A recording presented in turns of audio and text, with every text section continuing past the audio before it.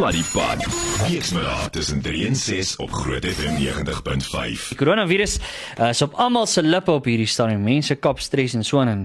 Dis reg elke tyd die links-regs en senters soos ons sal sê word te geleenthede gekanselleer. Dis regtig net 'n uitdagende tyd en mense nou maar half kop hou.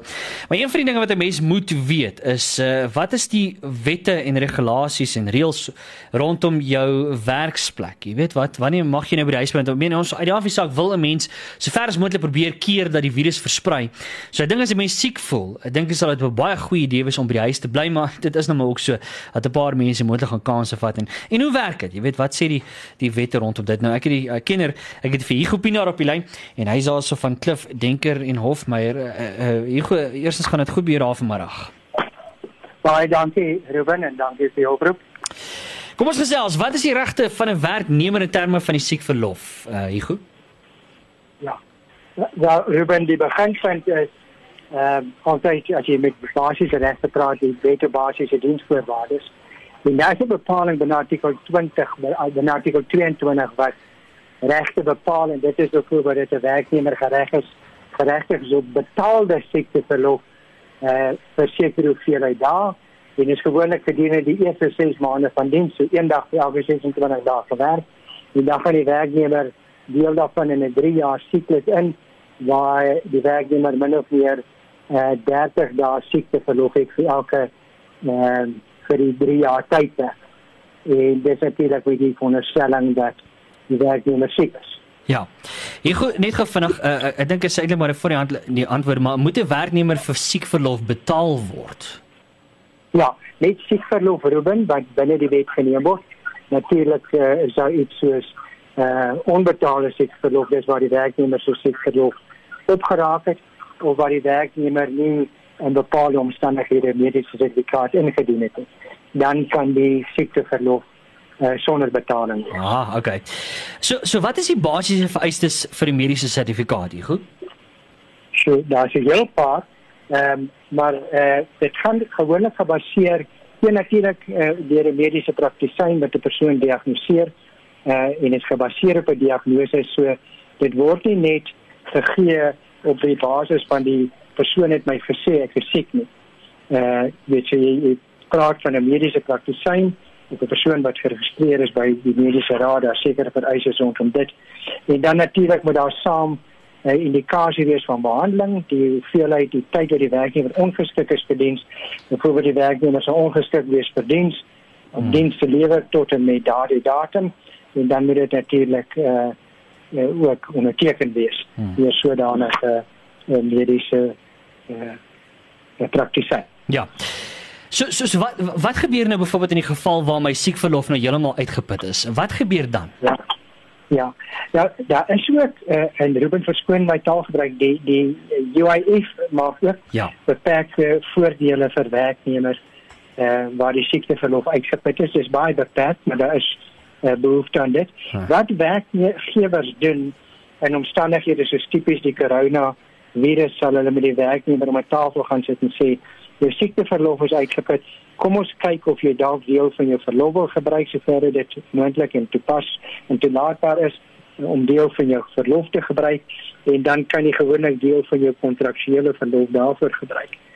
So die werkgewers is nie bepaal in die algemeen weet meer tegemoetkomend en sal ook so wees binne die bepaalde scenario waar jy sit met die coronavirus.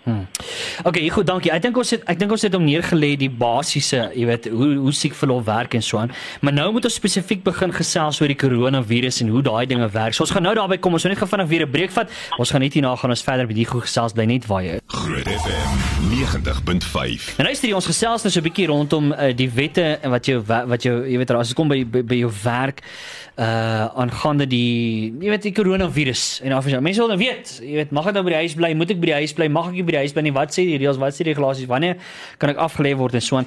En ons het die kenner, ek het vir Hugo Pinaar en hy is daarso van Klif Denker en Hofmeyer om 'n bietjie meer met ons te gesels. Hugo, dankie dat jy vir ons aangehou het. Kom ons trek sommer dadelik weg. Wanneer byvoorbeeld kan 'n werknemer ontslaan word juis weens die coronavirus? Wat sê die wet? Ja, dit sou beteken die werkgewer wil die werknemer ontslaan as gevolg van 'n siekte toestand.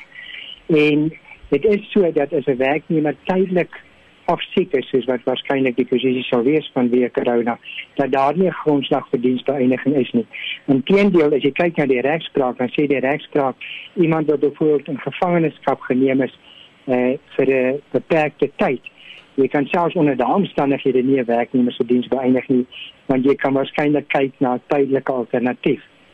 As 'n werknemer permanent ongeskik word, wat nie noodwendig voorsienbaar is nie vanweë die coronavirus, dan sal die werkgewer 'n proses wat ons in die algemeen bekend staan van medical boarding volg. Maar dit is nie hier te sprake nie. Dit sal alleen te sprake wees waar daar permanente ongeskiktheid is. En dan kyk jy gewoonlik na wat sê die voorsorgfonds en jy kyk of jy die werknemer op daai mate dan medies ongeskik kan laat verklaar, wat die werknemer dan vir 'n tyd lank sekere persentasie van sy of haar salaris ontvang, en dan word dit natuurlik jaarliks of 2 jaarliks hersien. Ja.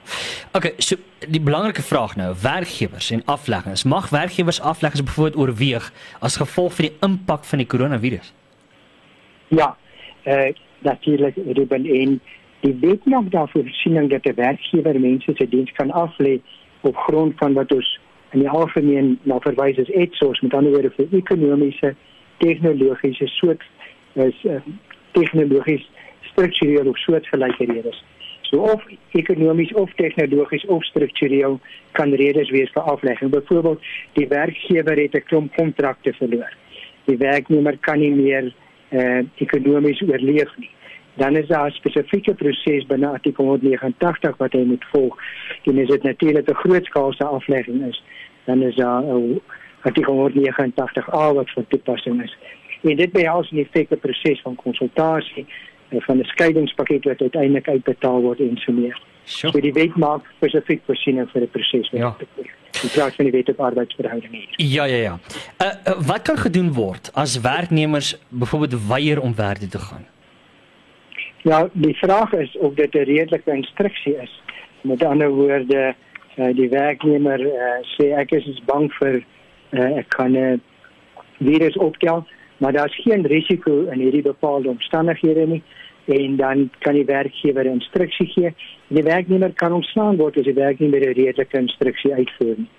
As daar natuurlik, kom ons sê, 'n werksmag van 20 en 10 mense is reeds geïdentifiseer en geaffekteer, dan kan die werknemer sê, nee, ek wil nou by die huis bly.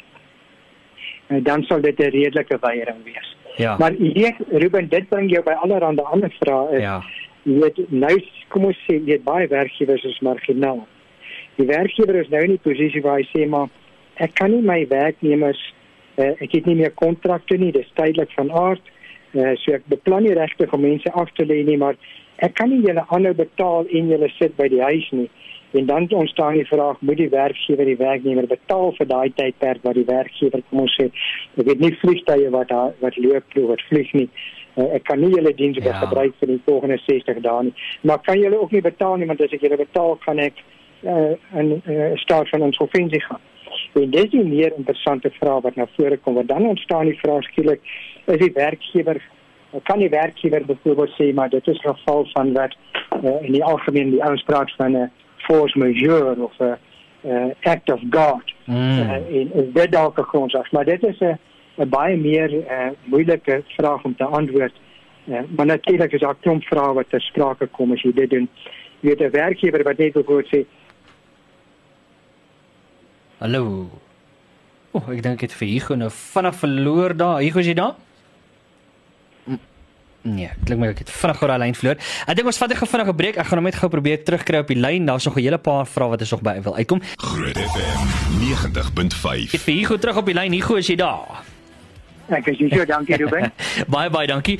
Tegnologie het ons 'n bietjie gevang daar. Kom ons gesels net gou vinnig verder, want ek dink dis nog 'n baie belangrike vraag wat ons moet vra. Hugo, het werknemers dan nou die reg om van die huis af te werk? Wel, as die omstandighede so is dat die werksomgewing onveilig is, en onthou die werkgewer is verplig om die werknemer van veilige werksomstandighede te voorsien, dan word daar gewoonlik 'n reëling getref tussen die werkgewer en werknemer, om te sê jy kan nou van die huis af werk en daar's maniere om dit te reguleer, en dan is dit hoofsaaklik by wyse van ooreenkoms. So ek sê die werknemer kan weier om werk toe te gaan en te sê ek dring aan op as ek van die huis af werk, as die werknemer kan sê, maar daar's 10 mense by die werk wat nou al hierdie virus het en ek voel onveilig, dan dink ek sal dit 'n redelike versoek wees en sal die werkgewers nie reël dit akkommodeer. Ja. Nou die volgende vraag wat ek dink aanhaakeen is, kan daar van werknemers verwag word om van die huis af te werk? Wel, die werkgewer betaal jy om sekere hoeveelheid ure te werk en daar's gewoonlik 'n diskresie binne waar jy sal werk. So ek dink dit is 'n redelike instruksie, jy moet by die huis af werk. Op die veronderstandhouding dat die werkgewer jou van die tegnologie sal voorsien, dan sal dit 'n redelike versoek wees. En as 'n werknemer wat dit weier, kan potensieel gedissiplineer word. Ja. Wanneer dit kom by reisplanne, mag die professionele of persoonlike reisplanne van 'n werknemer byvoorbeeld beperk word? Ja. Ja, in die eerste plek, die Disaster Management Act kan dit dalk meer beperk as wat tans die posisie is. Maar jy weet, dit sou afhang of dit 'n redelike instruksie is. Byvoorbeeld, ek het hierdie ek weet wat jy woord nou in Afrikaans, 'n sleutelposisie. Ja. En hierdie persoon sê, ek dring nou aan, ek wil in Livigno in Italië gaan ski, dis waar ons weet waar die virus ontstaan, of ek wil na daai provinsie toe gaan in China, dan dink ek is dit 'n redelike instruksie vir die werkgewer om vir die werknemer te sê, ek weier dat jy sien toe gaan en ek plaas 'n reisbeperking op jou. Want onthou as die werkgewer dit nie doen nie, dan voorsien hy nie vir sy ander werknemers van veilige werksomstandighede. So in bepaalde omstandighede natuurlik dink ek dit sal 'n redelike instruksie wees. Okay, wat is my verpligtinge dan as die werkgewer? Ja, die eerste plek is, jy met jou werknemer van veilige werksomstandighede te voorsien. En het is interessant dat as jy jou werknemer van die huis af laat werk, dat dit potensieel ook dan 'n ekstensie kan wees van die werksplek. Met ander woorde, dat as die werknemer bijvoorbeeld dan 'n besering opdoen, dan kan dit potensieel binne die kader van 'n werksplekbesering val. Ja. So die eerste verpligting is jy moet jou mense op veilige werksomstandighede voorsien. Jy moet die werknemer betaal as die werknemer op geldige siekteverlof is. Natuurlik het jy 'n dienskontrak waarvan jy die verpligtinge moet nakom, soos die werknemer weer verpligting het om die dienskontrak om sy of haar deel van die dienskontrak na te kom. Hugo, baie dankie, my tyd het vinnig uit. Ek wil net gou vinnig vra my verpligtinge dan nou as 'n werknemer, want ek dink daai is ook belangrik. Ja, die werknemer het bona fide en goeie trou teenoor die werkgewer verskuldig. Dit is om te alle tye sy of haar diens op sy of beste manier uit te voer en alle redelike instruksies te gehoorsaam. Ja. Dis nou benewens die gewone stel diensvoorwaardes. Net gou vinnig nog so laaste paar praktiese wenke, Hugo. Ja, ek dink die moeiliker ding, en ek weet nie hoe ver dit is nou gaan vir ons afgesny is nie, as jy weet, hoe ver gaan hierdie regulasies en die Gatherings Act, ek dink nie die Gatherings Act, daai bepaling van 100 mense is beperk, het betrekking tot mense wat gaan werk nie. Maar byvoorbeeld mense wat wil picket, byvoorbeeld daar's 'n staking en 'n wettige staking, dan kan daai picketing nie deur meer as 100 mense wees nie. En daai tipe gatherings waar werknemers wil gaan deelneem aan religieuse konvensies en kongresse, dan is dit 'n potensiële beperking, maar dit val, ek dink, meer buite die werkgewer-werknemer verhouding. Hugo, baie dankie dat jy die tyd uitgeneem het om met ons te gesels vanmiddag. Ek dink baie mense, ek sien al reeds 'n hele paar WhatsApps gekom het gesê hierdie is baie interessant. Ons gaan hierdie later podcast, so as jy dit gemis het, sal ons dit weer vir jou beskikbaar hê. Hugo, baie dankie vir jou tyd dat jy vanmiddag met ons gesels het. Natuurlik Hugo daarso van Klif, Denker en ook Hofmeyer. Ons het hierdie tyd vanmiddag. Mooi middag vir verder. Sluddy Pad. Weksmiddag tussen 3 en 6 op Groot FM 90.5.